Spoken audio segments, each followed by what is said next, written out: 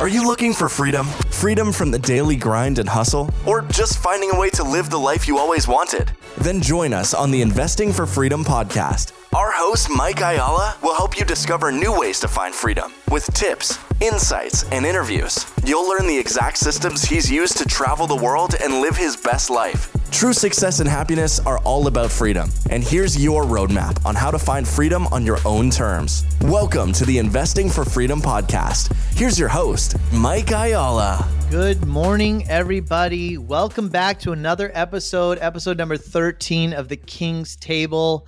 I am Ashish Nathu. I am joined with my best of best friends, Mooch, coming in from Austin, Maddie Atchison, and Mike Ayala. Good to see you guys.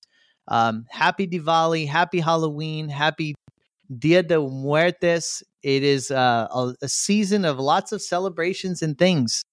And right before we were recording, Mooch, I don't know what is in the air, but it is definitely a rough season, isn't it?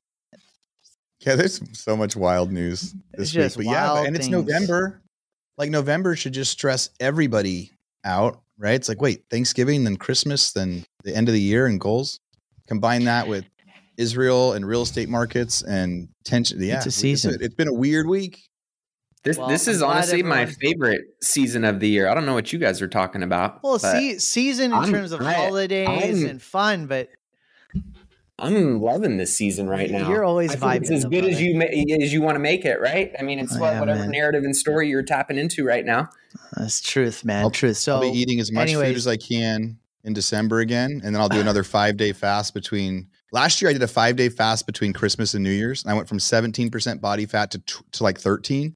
And then 30 days later, I was down to 10%. So like within like a 45-day period, I was able to go from 17% to 10. So now I'm hoping just to eat like crazy. And I'm still at 10 right now.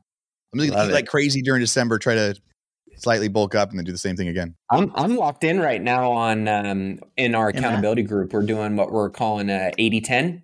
Mm-hmm. And it's basically everybody's kind of, you come up with your own health, and it's kind of like the 75 hard, but you come up with your own commitment of what those deliverables are every day. And you have to do all of those over the next 90 days, do all of those at least 80 times, and you get 10 mulligans. So you get 10 cheat days. I'm feeling phenomenal right now. You're looking cut, bro. You were looking with that cut. Momentum. And I think what it goes back into as well, why I love doing these types of challenges at the end of the year is because I often hear what you just said, Ashish, which is like, oh, the holidays are chaotic. Oh, it's da-da-da-da-da. And I'm like, oh, this is my favorite time of year because this is when most people either take their foot off the gas pedal or feel stressed out or have all of these things that are going on that pull them out of productivity. And I'm like, this is where the elite performers make up the ground that most people lose. And then some. So that's my mindset going into, these next few months this is where the peak performers really take some market share when everybody else is getting distracted with the holidays and the eating and whatever it is that's filling your mind or your body. This is where I get an edge. Well, speaking of peak performers, a few weeks ago, we actually had Vivek Ramaswamy on the podcast. If you're listening now and you haven't had a chance to go back and see it on YouTube or listen to it on any of our podcasts, we launched it on all of our podcasts. What a great episode. I'd love to just quickly go through that and see what has the feedback been. We're still trying to get, I know Mooch has reached out to a couple other candidates. So if anyone has any relationships with campaign managers or fundraising managers, et cetera, on any of these major campaigns, Nikki Haley, RFK, we really would love to invite those people to have a similar conversation. But let's just go around the table. Any feedback? How's your, what's the feedback been from your listener base? Mooch, you want to start? I don't know if we're saying Vivek right. I know that's a couple things that I'm Indian. I know how to say Vivek. I was on the phone with his campaign, like his fundraising manager, and she corrected me and she said, it's Vivek like cake. I'm like, no, it's not. The only reason why he says that way is because it's easier for a certain type of person to say that because you can relate it. But his name is Vivek. That's how you say his name, Vivek. That's so interesting. On the All In, they still say Vivek every day. They talk about him a lot, and they keep and so I was like, are we saying it wrong? And then I have all these people messaging me saying you were saying it wrong. It was a lot of fun as the interview. I guess my only recap is, man, on my YouTube page, I'm still getting lots of comments, lots of people chiming in, 90% really favorable. I think in general, there's some people that are like favorable and believers, like, hey, he can make it. There's some people that are favorable and disappointed, saying he'll never have a shot, but I wish we had politicians like this. And I think that's just kind of interesting. I was really hoping to see, as a result of him talking to the four of us, his poll rating jumping through the roof, because I figured I had that much power in the world. But his poll rating hasn't changed yet. So I'm a little disappointed with our listener base. You guys didn't put in any money. You didn't respond to the polls. You weren't changed people like we were, because I didn't know him before the deal, before a week before. I was very impressed by the interview. And yeah, I think politics is an interesting thing. It's an interesting battle that people have to fight. And I thought it was also like cool again that he was kind of at this point where he's like, hey, what part of the problem is I got to ask for money right now because this other stuff is happening. So I keep hoping the polls might change a little bit and start jumping. There was also a bunch of comments that said, I don't believe these polls. And I don't believe these polls because, they don't like him. The same sort of Trump-esque type stuff that people thought. And we haven't really seen polls that work the last, several years. So maybe the polls don't matter, or maybe the polls are to get people to come off and on. I remember Trump's first election with Hillary, the polls were off by just a landslide. And then even last time, where Biden won, the polls were still that he was going to win 80-20, and Trump still won some states that they weren't expecting him to. So I guess the other side of that is, I guess maybe I don't trust polls, or I believe in those people. That's my quick summary. It was a lot of fun, and I've been listening to the comments, and I love seeing how many conversations are happening on my YouTube page with it. Yeah. Maddie? I think overall, the feedback that I got was that people like what he has to say. I don't think anybody believes that he's got a chance. Yeah. But I think in terms of people liking his policy and his stance, and I think one of the things that resonated with me that I think resonates with other people from what I've heard in terms of feedback is he does have that level of polish and diplomacy that people can point to as a good role model or, person to have at the helm that we just haven't had in many years, really since Obama, right? Like whatever you feel about Obama's policy, he was very relatable, and he was very a statesman. Diplomatic, and he was very good at how he delivered things. And whether you agreed with him or not, he still found a way to kind of bring you in and make you feel included. Whereas Trump obviously doesn't have that level of polish, right? But Vivek does, but with Trump-esque policies, which I think a lot of people like right now, which is pro-America policies. So overall, I thought there was a ton of great feedback from the episode, and it sounds like from all of our podcasts and all of our audiences, people really enjoy hearing those different perspectives, especially because, like what he said, politics, you may not like them, but they like you. And I think now more than ever, people are waking up to that. Do you think it was strange that Obama used to be a smoker? You just know that? There's a lot of strange stuff about Obama. Even though because there was so much where they're like American Dream, but every once in a while there was clips of him smoking. And I was kind of like, hey, as the president, aren't you supposed to I know that you're not supposed to judge, but at the same time, man, he should have definitely done that in secret. The Marlboro Man. The Marlboro, he was the official. It's interesting. I had some one-on-one conversations with some people that listened to it and had never really heard from him, like people that probably should have. And so, I think a lot of people aren't paying attention. Yeah. That's one thing that I'm kind of gathering from this, because I had a lot of feedback from people that are, pretty successful and business owners, and just a few different conversations where they're like, I hadn't really even heard from the guy.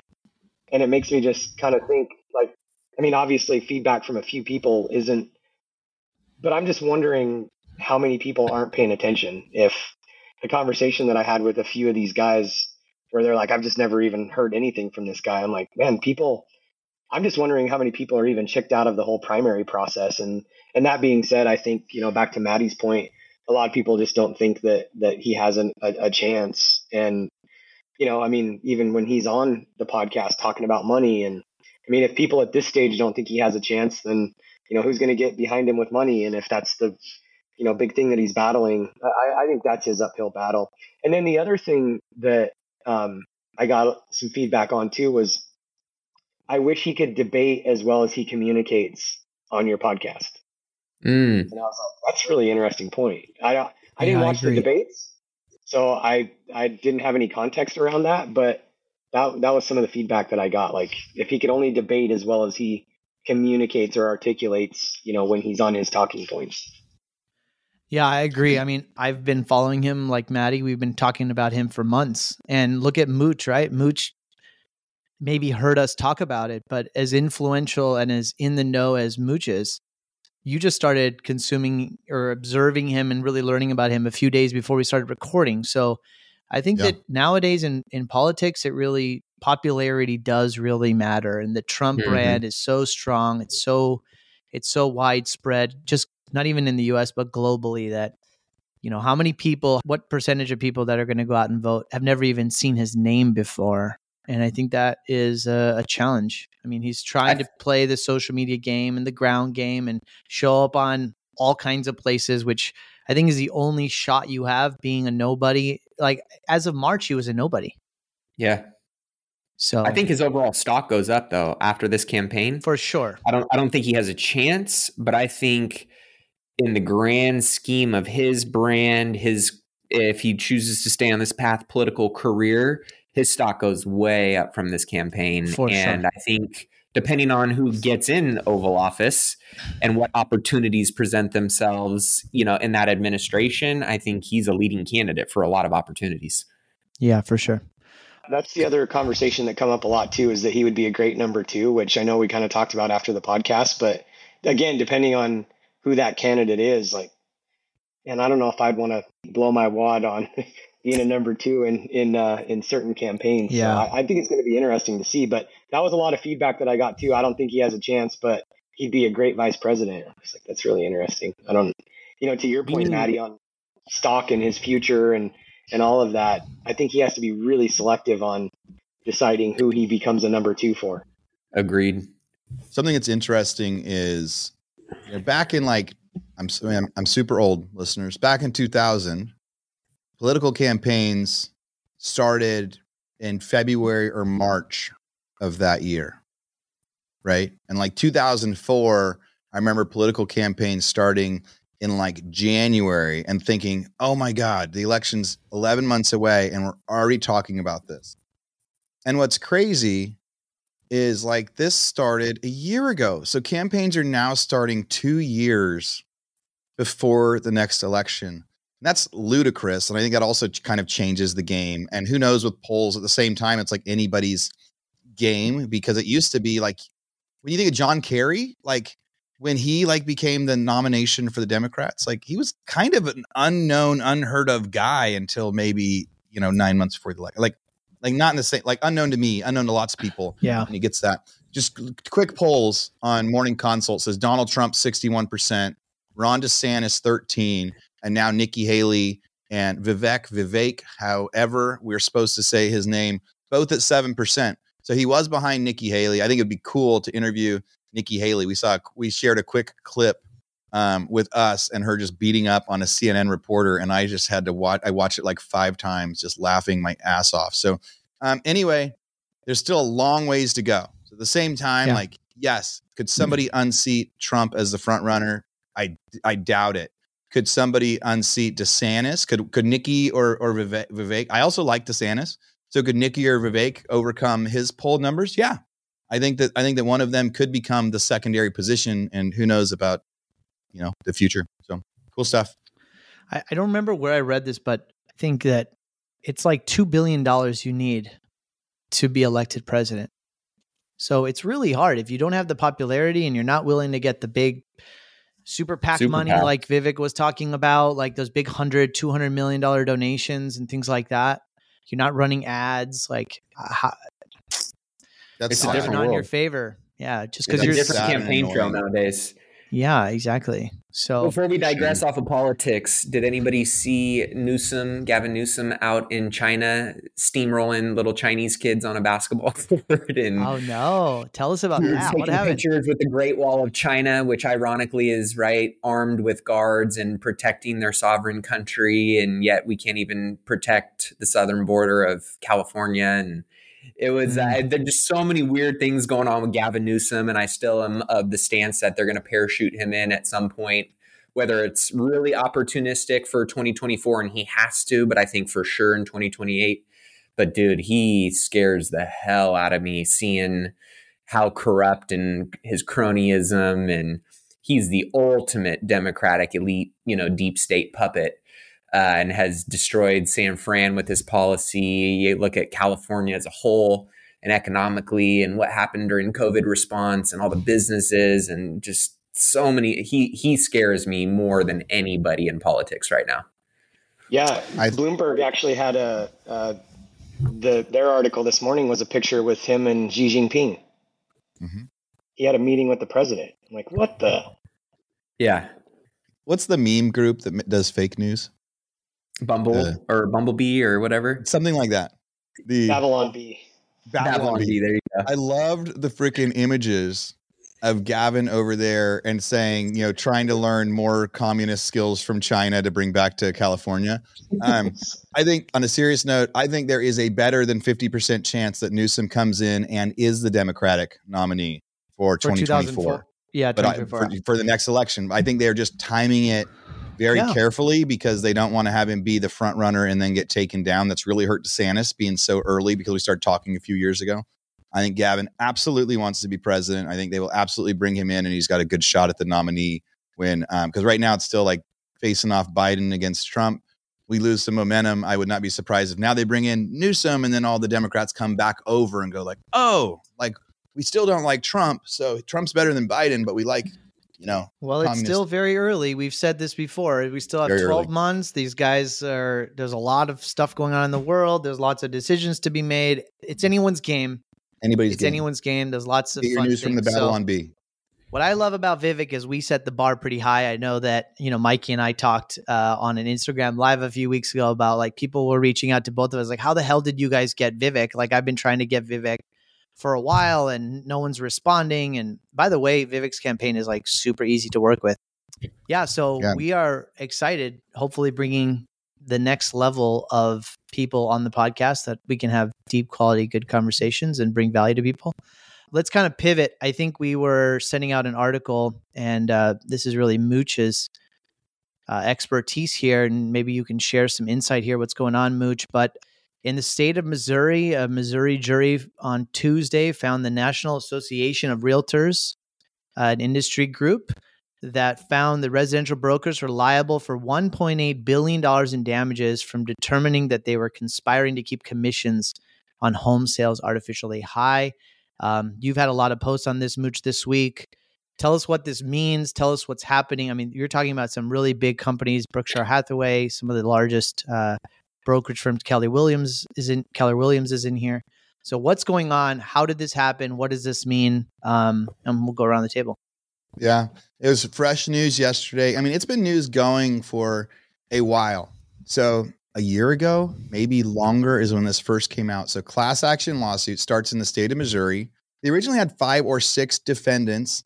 2 or 3 of the defendants actually settled and paid money to get out of this thing, 4 or 5 months ago. And so they didn't want to be part of the finale. And so at the end, Keller Williams was one of the defendants, along with RE Max, Home Services of America, and so the lawsuit says essentially these companies are colluding, unfair practices.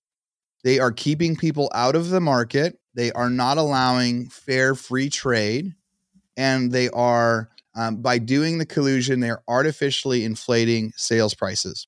I remember getting into this legal argument like 6 or 9 months ago with Pat Hyben, and we're reviewing it kind of in detail. And we're like, we actually think this argument is valid. This legal argument is valid. So what are some of the arguments they said in there? Some of the arguments they said is, hey, MLS, you have to be a member to be a part of MLS. which means it's not a free trade or a free market. Someone could be a real estate agent legally able to do it, but if they don't have MLS access, they're not able to actually offer, see the buyer agent commissions. And so you are making it kind of more exclusive than it should be. So that's part of the conspiracy type stuff of like not letting people in, monopolistic power. So one of the arguments was against the MLS and the use of MLS to promote that.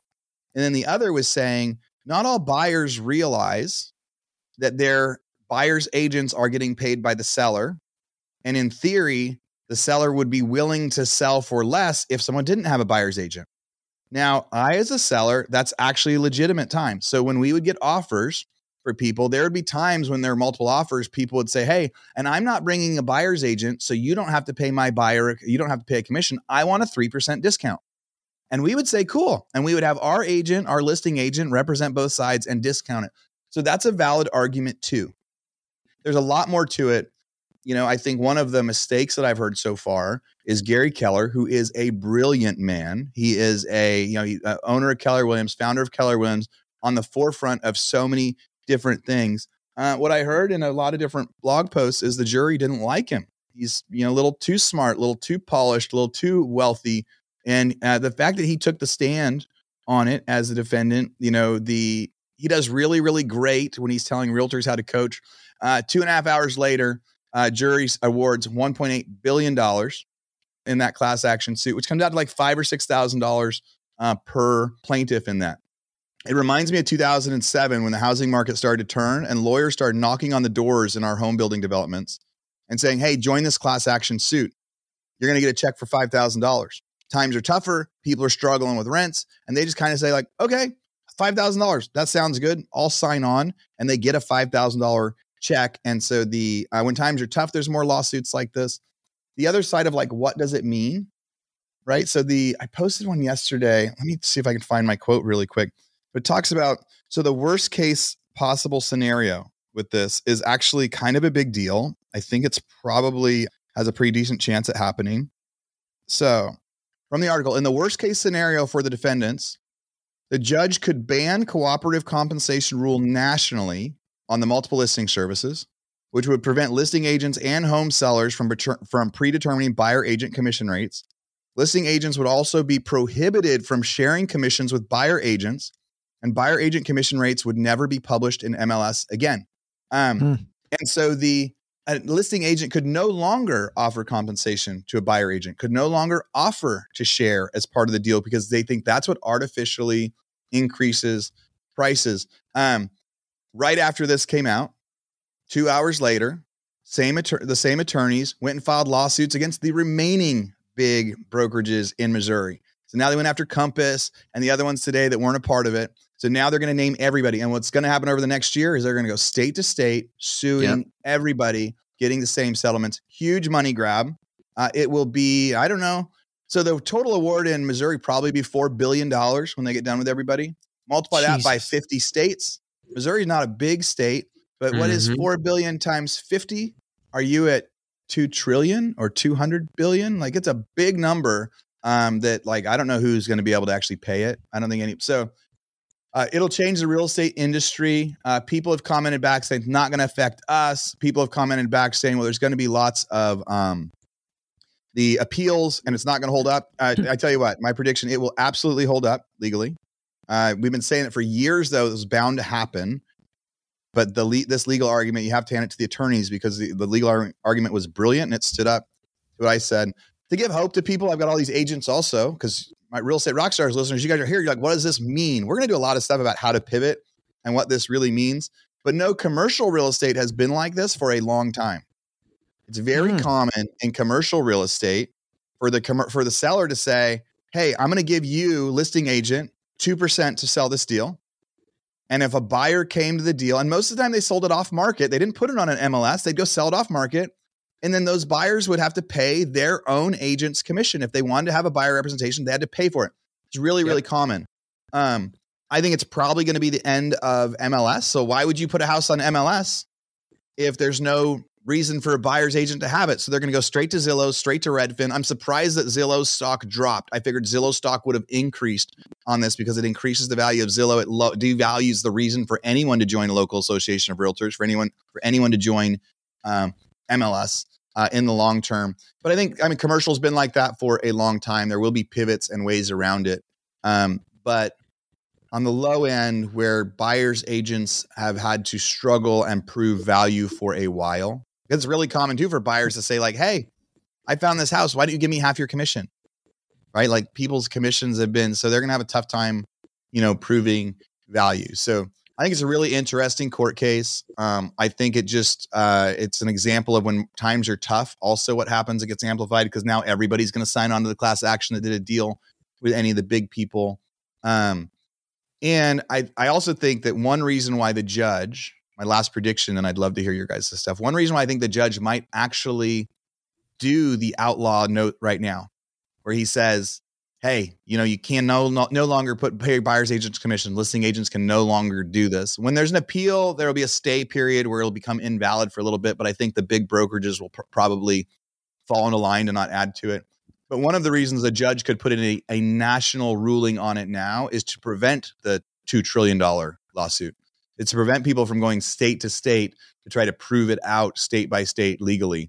So I think people are like, there's no way the appeals court's going to hold this up because it's going to change the industry. I think the appeals court might hold it up just to prevent these lawsuits from happening everywhere else and have the damage be in the $2 trillion instead at a time when brokerages are dying. So anyway, I talked way too long about it. I think it's super, super fascinating. I've been studying it like crazy, and it will absolutely change real estate forever.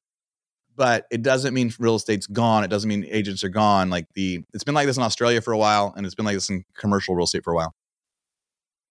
Interesting. I was going to ask you, Mooch, because I know you posted some stuff, right? Like EXP stock dropped.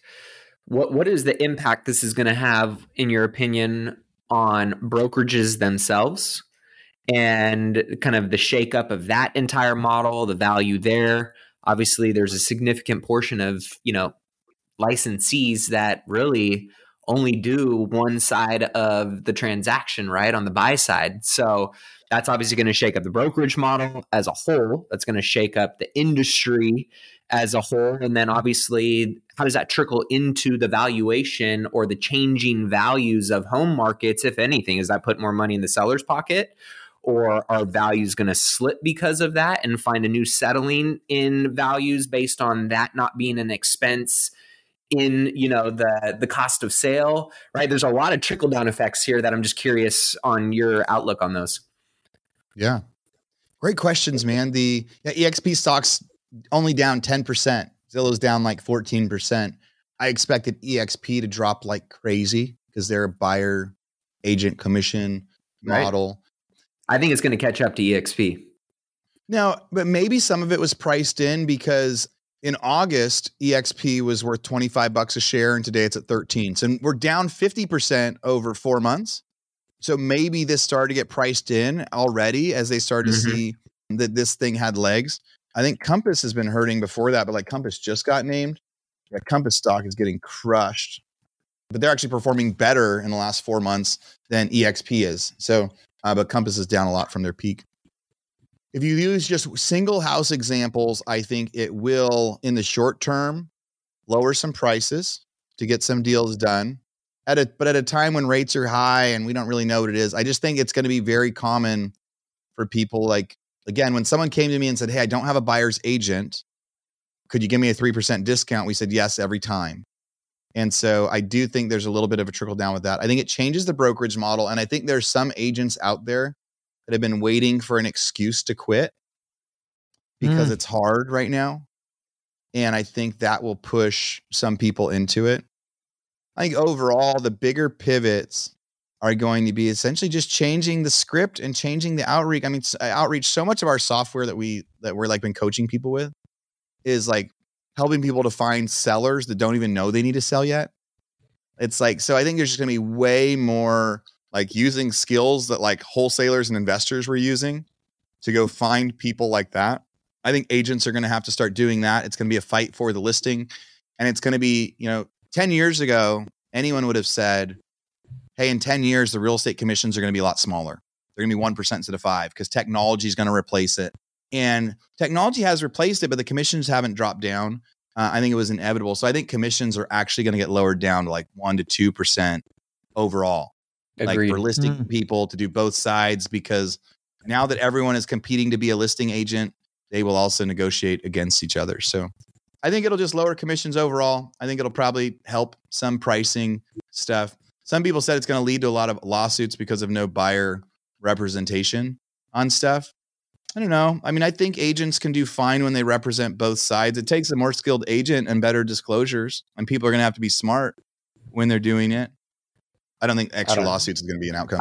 If anything, it's going to force innovation to bulletproof that process and streamline that process even better for a better customer experience. That's going to eliminate a lot of the human error and negligence that happens in the real estate industry, the E&O side of things. And being that it's going to be on one side leading that charge, there's going to be a major consolidation of agents for sure. Right? Like how many people just for a second, I just want to interrupt you for a second. I want to hear the rest of it, but just think about that for a second, that the experience might actually be better with one agent in the transaction. Yeah. When there are agents fighting each other, the best agents are going to be like, hey, this is a team effort. You're the buyer, you're the seller. Let's work together. Like in theory, it could be a better experience. But sorry, keep going. As you said that, I was like, oh yeah. That will go back to my last soapbox on brokers and agents, right? Is there's so many of them that really don't deserve to be in the deal. And there are so many of them that are great. So I think by, the consolidation, naturally that's going to happen through this process. It's going to, allow the great ones to thrive and shine more. So if you're one of those people and you're listening in, there's massive opportunity that I think is going to come through this process, right? You're going to have to innovate your scripts and your skills and your outreach and all that kind of stuff, right? But I also think it's going to eliminate and get rid of a lot of people that just create more havoc and chaos and unnecessary people in transactions that really hamper and bring down the experience. And create a bad name and stigma for the real estate industry. So that's my stance on that side of things.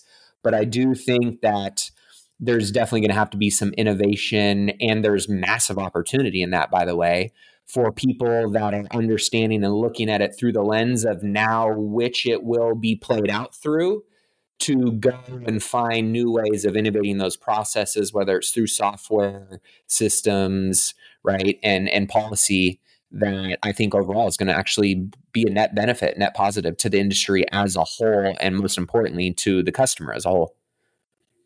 Yeah, I think it changes the business, but I think it will be a net positive. I think it'll be a net positive too. And Aaron, I'm going to make a couple statements, and then I have some more questions, I think, more than anything. But Matt, you were just talking about eliminating some of the people that maybe don't belong in the industry or whatever. But I was chatting with Kara about this, and it's interesting too, because like the pipeline to knowledge and education and experience in the real estate industry is really a lot of times on the buyer's agent side, right? Like you're going to go represent buyers so I'm just wondering too what it does long term.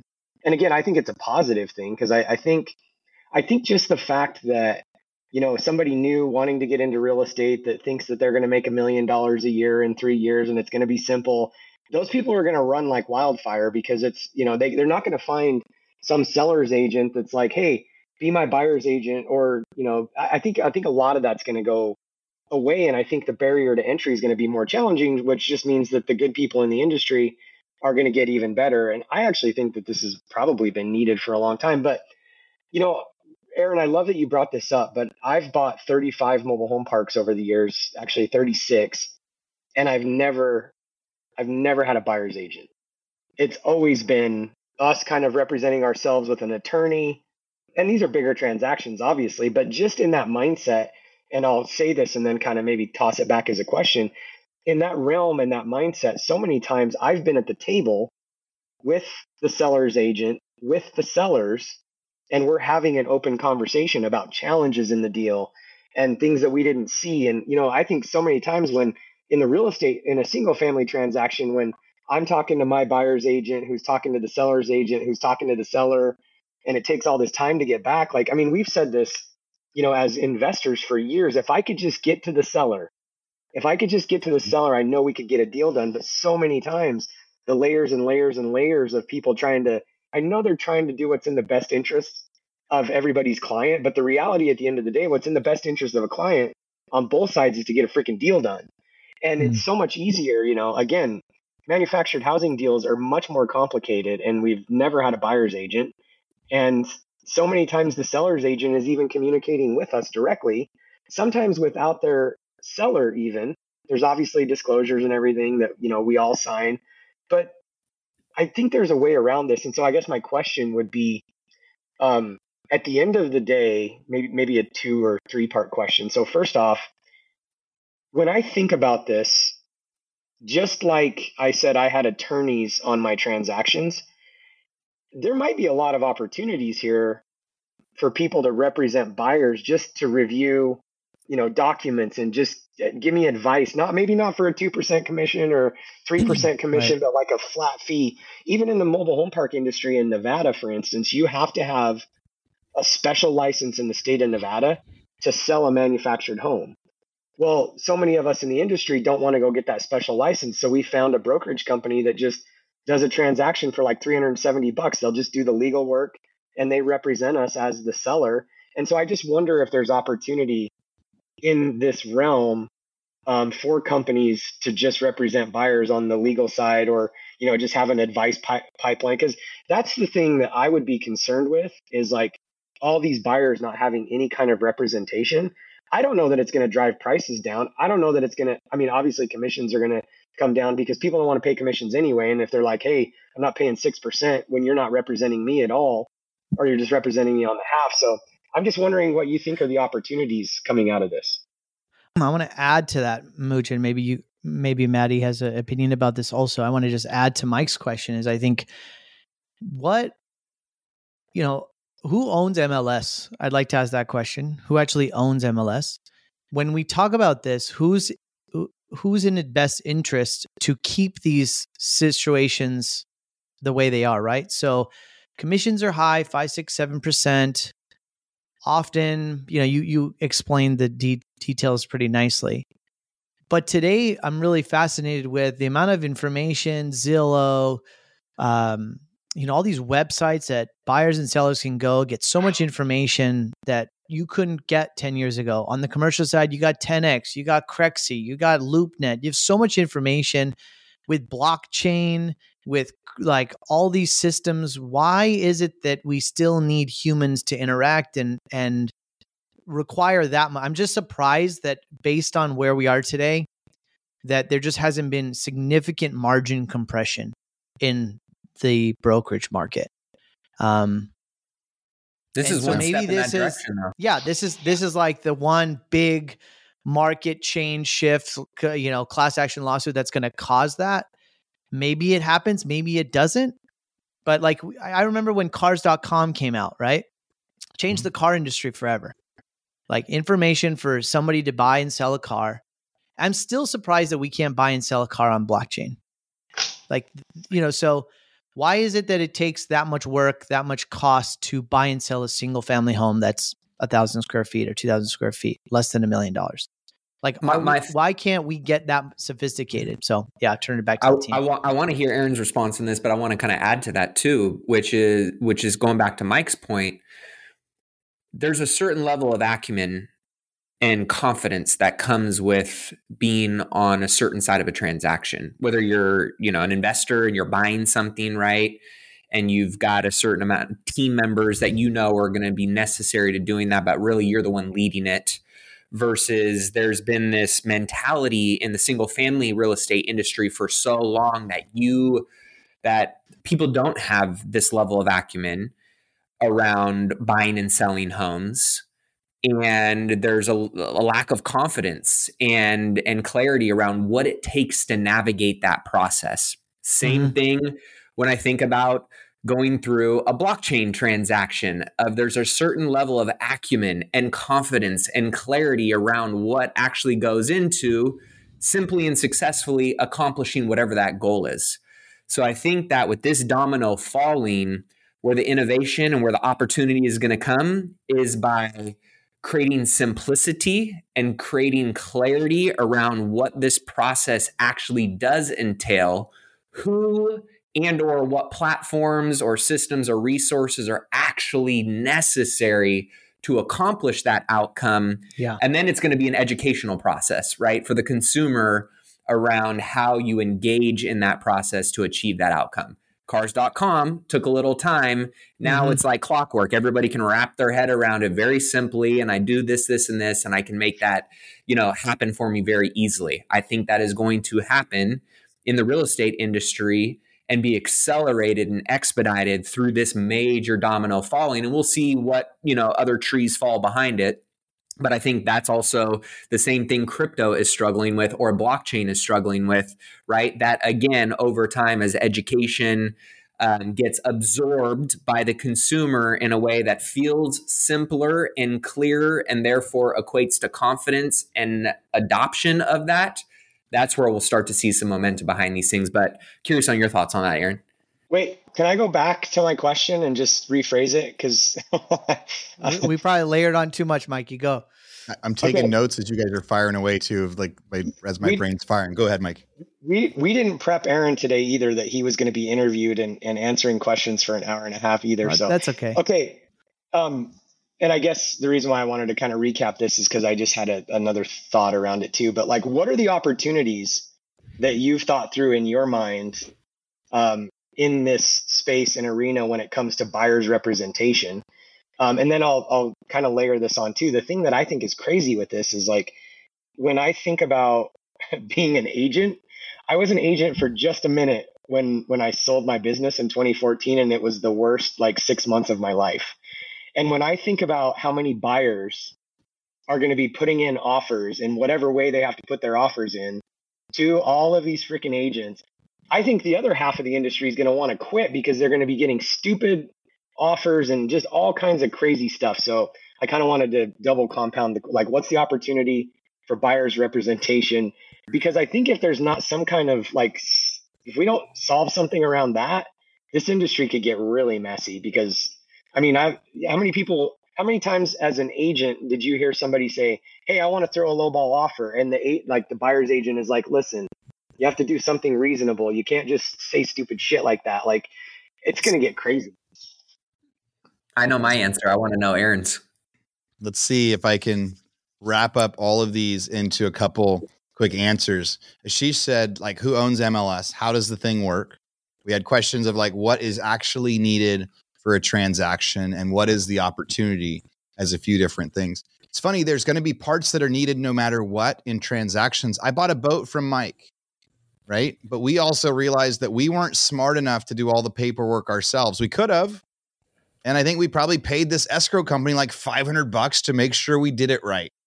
To do all the little things. So there's part of getting a service or getting title insurance and things like that will always be an expense, but technology will drive the price down. So right now people pay 2% for title policies, but the better that technology and blockchain is going to get with title reports, even title policies are going to go from 2% to 1% to 0.5%. And people are trying to change as it's regulated. So who owns MLS? In order to do business as a paid real estate agent, you just have to go get your real estate license. That's the legal requirement. In every state, it's different. It's usually a combination of coursework and testing to get your real estate license. So if you want to be a real estate agent in Texas, you go through the course, you take your license. Now you can transact and now you can get paid a commission. But what the local MLS will tell you is you can't get paid a buyer's agent commission or know what the buyer's agent commission is, or even get the instructions to send an offer unless you've also paid to be part of the local MLS, which is owned by the local association of realtors. So in Northern California, you could be a part of MLS and you could pretty much get access to all of California because all the MLSs work together. You only have to sign up for one of them and you could go anywhere. Well, in Central Texas, there is an MLS in the city of Austin. 40 miles north of here, there's an MLS for just Bell County, which is a small little town, which is within driving distance. You go just south in Guadalupe County, there's 3 MLSs that cover over one county. So in theory, to be a good agent, you'd have to actually have to sign up for 3 different MLSs of $100 to $200 a month just to represent your buyers or sellers properly within this county. And sometimes people are it's listed on this MLS and not that MLS. So Texas is even worse when it comes to multiple people that have their hands in owning MLS. So you don't have to legally be part of MLS to do transactions. But that's part of why these lawsuits held up. To actually fairly compete, you do have to be part of that, when it should just be all you have to do is do the law. All right, LoopNet, Crexy, those are pay to play, right? We want to get on there. We want to get our listing on there. We pay for the service. We want to get access as a buyer. We pay for the service. That's where MLS will lead, right? Like, why not? Why can't it be the same thing? People pay, like, you get access to Zillow for free, but if you want to know like how much they pay and what their interest rate is, you can sign up for my software or other software or the future software. They go, how much they owe, what's their interest rate, things like that. Big opportunity comes with like technology, like absolutely, like the technology is going to be the big opportunity. And then training courses, because buyers are going to say, how do I make an offer? How's this work? And like right now there's free stuff on YouTube, but again, it's pay to play everywhere else. And if somebody really wants to buy a house and there's $100 course out there on how to do it. When I list my properties, and I'll be wrapping it up with this. When I list my properties for sale in Texas, I use a flat rate listing company that I think is on the cutting edge of technology on how they're doing it. And I won't say the name yet because I'm still hoping to buy or merge with the company someday. But I pay $500 to list my property, and it asks me these questions in bullet points where if I had never sold a house before, it's like this, it's a really amazing process. And then they go get pictures taken, and then they FedEx an MLS box to the house, and then it gets popped in. So for $500, I've got an MLS box where realtors can come show the property and with professional pictures. And then essentially skip the middleman. Whenever there's an offer, it just gets forwarded over to me. So I get to negotiate directly with the buyers. All my agent does in that point is they're just the funnel, and they push it back and forth. It's an amazing process. But my buyers right now would still have to get an agent that has MLS access to come knock on the door or to go show it. Well, when we do our rentals, we use this box called Rently, where Rently is on all of our rentals. Because I started renting houses in Texas when I lived in California, I had no Texas employees. These Rently lock boxes let people self-show our properties. It does a quick little background check on them, puts their credit card info in. They've got to take a picture in front of the house holding their ID, and it says, cool, here's a one-time use code for you to get into this house. So what is the future eventually going to be in sales? It's going to be using a flat rate listing company similar to the one that I'm using that has a Rently lockbox on there. The technology lets any buyer go show the house as long as they pay the fee, pass the background, do all that stuff where they don't need to pay buyer's agents commissions to get access to them anymore.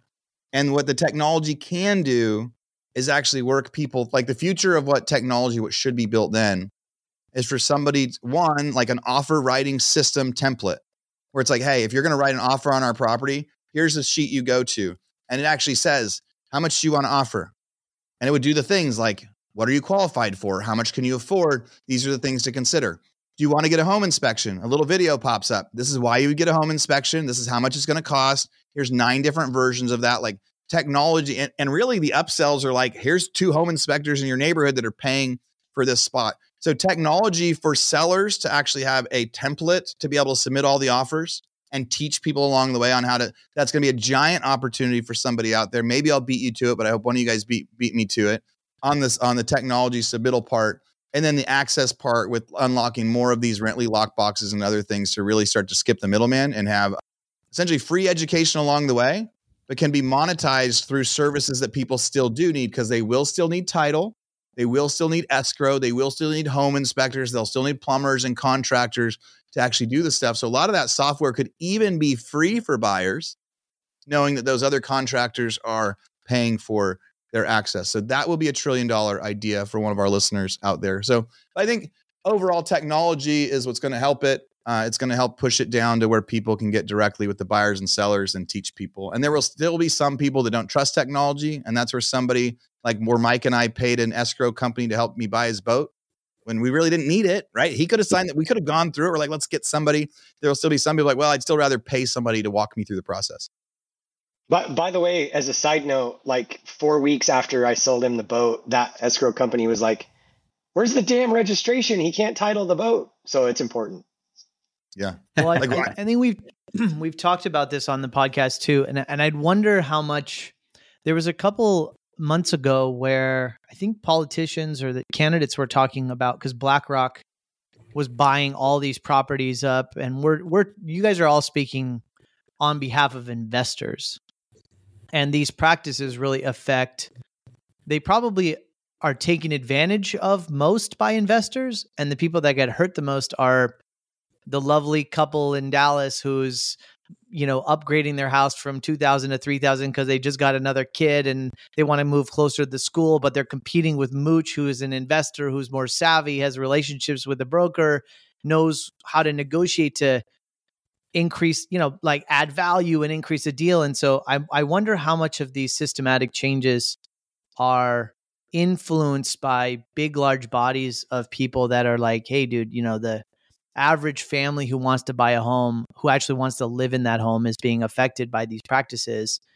And the brokers are making a ton of money. The investors are making a ton of money, but it's unaffordable now for a 30-something-year-old couple to own a home, or you know what I mean? Well, just to be clear, if I heard that right, most investors aren't using this. Yeah. So this is all about, I don't think what we're saying this is retail real estate. This is not investment real estate. No, but I mean, even in retail, even in like I was just looking this up while you guys were talking. In like 2019, BlackRock bought they have 80,000 homes in their portfolio at the end of 2019. And when I was talking about this, I think we talked about it on the podcast. I was trying to look it up as we were talking, but they are the single largest owner of single family residences in the United States. Blackstone, not BlackRock. Blackstone. Yeah. They are actually two different companies.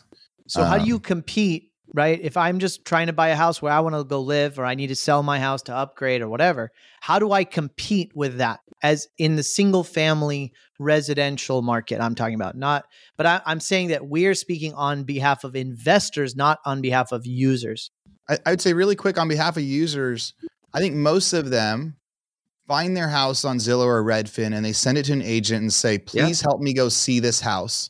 And if there was a self-showing button, they would take it instead, especially if they were going to buy the house for $3,000 less, or especially if the seller was then just going to give them a 3% credit to go toward their down payment. And so I think that that's how this actually helps consumers and how it's actually going to hold up. Although my buyer agent commissions out there are heartbroken. This one is for the consumers. How do you compete with big investors? That's a whole different question, a whole different ball game. It's not something that we get to solve here. Economics solves that, and supply and demand and low interest rates is what solved it before. And I think goes into what we talked about last week of Renter Nation. Like, why there's very little reason someone should go buy a house right now. Yeah. Very little bonus to go buy a house to live in. Like, I agree. I'm going to rent my next one. Yeah. I think maybe, Ash, where the confusion maybe came in is when we're talking about investing. All we were saying was that on the investing side, we've never really used a buyer's agent for years. So this is just because you're a sophisticated buyer. Yeah, well, and that's really where the technology will come in.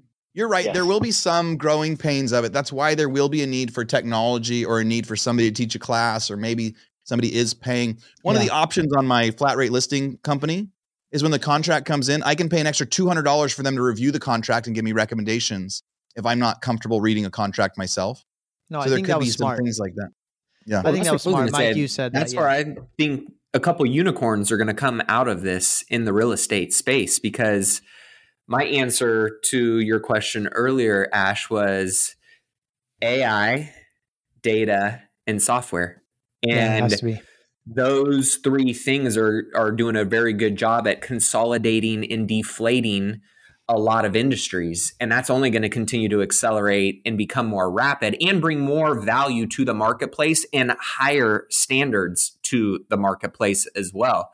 So I can totally see there being AI agents and processes that are templated. And because of how much data we already have in the industry through transactional volume, understanding how systematically you start here and you finish here, there's going to be so many different scenarios that data is collected on, and AI can quantum process at a rapid speed with very little error in that. And then maybe there's going to be some subsets of experts that can step in and give you those human elements and touch. But I think it's going to really raise the bar and consolidate and eliminate a lot of error that happens in the industry that is going to create some massive value. And anybody that's on the AI software and data side of that opportunity, I think is going to get rewarded very handsomely. In 3 years, when I sell my new company for $1 trillion, it's going to be really fun to listen back on this one. There we go, baby. Done. Yeah, no, I think Mike, you said it too. Smart idea, man. Like, just charge a fixed fee on the buyer side. I'll help you. I'll coach through it. I'll make sure the contracts are clean, fixed fee, low entry point. Yeah, I was going to say LegalZoom of real estate. Yeah. And then that'll get turned into technology. Right now, maybe I charge you $3,000 because the technology doesn't exist, but then sooner or later, the technology will exist. I'll scale and it'll have to be 500. Yeah. And Ash, kind of back to your point. I mean, how many times, obviously when we sit around as investors, like I don't mind paying a commission. Like I want to make a transaction as easy as possible on my side. I don't mind paying legal fees. I don't mind paying commissions, but how many times have you talked to everyday, Rose and Jane and John and Jim or whatever that are like, why do I need a realtor? Like, how could I do this without a realtor? Like, That's the sentiment out on the street. They just nobody's comfortable or confident to do it because it's like this behemoth. It's an industry that, and there's barriers to entry and this is going to get interesting because I think everybody feels that they don't want. I mean, Kara and I have our house listed right now, and I said the other day to her, she's like, well, should we pull our house because it's been listed for a while and we're not in a hurry to sell it? But I'm like, no, he knows what he's doing. We'll just follow his lead. And she's like, does he? And I'm like, well, yeah, he came highly recommended. And it like really started. I was just like, maybe this guy doesn't freaking know what he's doing. I don't know. Maybe it's just a great marketing brochure, like Ken McElroy said. The better the brochure, the worse the deal. Maybe it's the same thing in the real estate industry, and I think that's sometimes the sentiment out there. And this is going to get interesting because I think a lot of people feel this. But I think no matter what, if I was going to list my house, I'm more prone to use an agent to list my house than I would be to hire an agent to represent me on the buying side. So I don't know, just my 2 cents. Well, there's a lot, and we've said this also, man, there's a lot of people that are incentivized for this not to happen. I mean, I'm surprised that title companies haven't led this effort with blockchain and AI and helping the documentation process go more smoothly, integrating with these data software companies like Crexy or like, all the residential companies or like MLS and trying to make it easier for people just to transact and get a deal done, get a house bought and blah, blah, blah. But brokers are in the way, insurance companies in the way, title companies in the way, banks are in the way. Everybody's got a cut that they got to make to cities, fees, blah, blah, blah, blah, blah. Think about that. So in a house transaction, 5% commissions, 2% to title companies, which get to keep, like I own a title company. We get to keep like 80% of the title insurance policy for like brokering it. Mortgage brokers at a couple percent. Like for every $100,000 house, you've got like $15,000 worth of people that make money on it. There's like a lot of juice that can be squeezed, but people, no one's going to lead it, right? Why would a title company say, let's make it cheaper? They're going to do that when they have to. Yeah. No one was going to say, I'll give up my buyer agent commission, but then something forces it. Now they're going to. Ash, when you say that about the title companies, I can't tell you how many times I've walked into a title company and got a packet from them on, I forget what they even call it, but like to do, an off-market deal. And it's like a title packet for private transaction. I mean, it exists. The title companies just don't share it. Like nobody wants to talk about it. But if you walk into any title company, probably including binder policy, there you go. Like, and you can get a packet that like the seller fills it out, the buyer fills it out, and they'll do escrow for you without an agent. It's just like nobody talks about it. Just like the boat. Just like right? the boat. Like you can have an escrow company that'll do your stuff without doing title. So for those that are listening right now, my final thought on this is in times of disruption and chaos in industries, in economics, there is so much, one, individual and personal opportunity for growth, and two, wealth opportunity and financial gain growth. And so for anybody that is looking at this, as a very bad thing, I think it's a very scarcity based mindset, right? And to flip that on its head to go, where's the opportunity? How can I learn? How can I grow? How can I bring more value to my customer, to my business, to my industry? Those are the people thinking through it with an abundance mindset that are going to absolutely tenfold crush their business goals, their wealth goals. And I think there is a lot of stuff happening right now in a lot of different industries, in different nooks and crannies of the economy, and different nooks and cranny of the world that give massive opportunity for growth right now. And if you approach it with that mindset, I think you're going to look back. 50-50 is always easier, clearer in hindsight, looking back. But I think those people that approach it with that mindset and just keep taking massive action, keep listening to the King's Table, right? Participating in the right conversations, being around the right people and taking massive action are going to come out very happy and healthy at the end of all of this. Let me share. Over the last 3 weeks, I have been cold calling businesses, commercial real estate opportunities. I'm skimming through all these websites we mentioned today.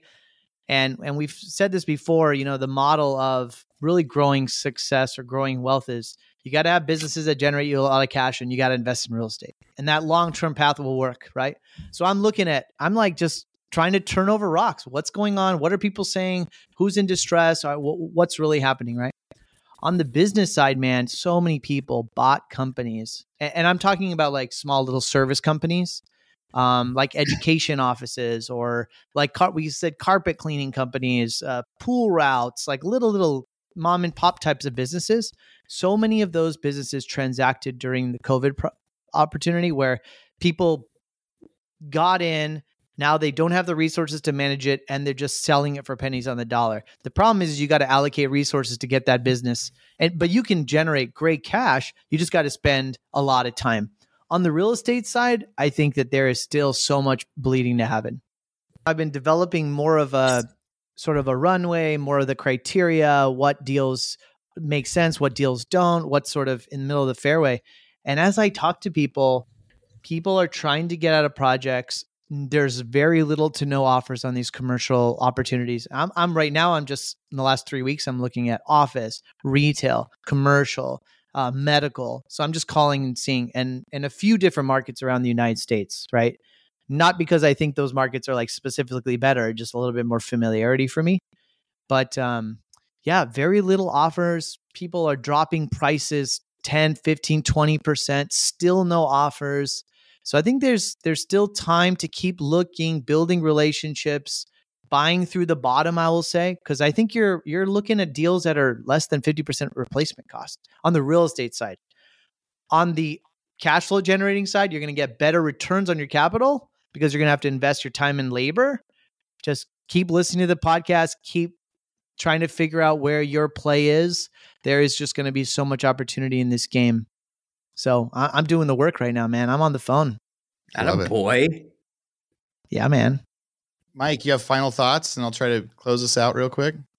I just want to, reiterate what Maddie said at the beginning of the podcast, and then he kind of wrapped it at the end too. I just think we're in this period of time where, this is all you've seen the last few days. And I was really excited to get on this call and talk through it because I have like the tactical issues. I mean, everybody's freaking out, like, the sky's falling. This is the end of the world for, real estate. And then like Maddie said earlier, you see a good friend of ours, Dan Lesniak, that's like, move to EXP. And there's, there's just so much noise out there. And I think at the end of the day that, it doesn't matter what industry, as Maddie said, it doesn't matter what's going on. I mean, Ashish just talked about it in the real estate sector. I think just keeping our head clear and in the game when things are challenging.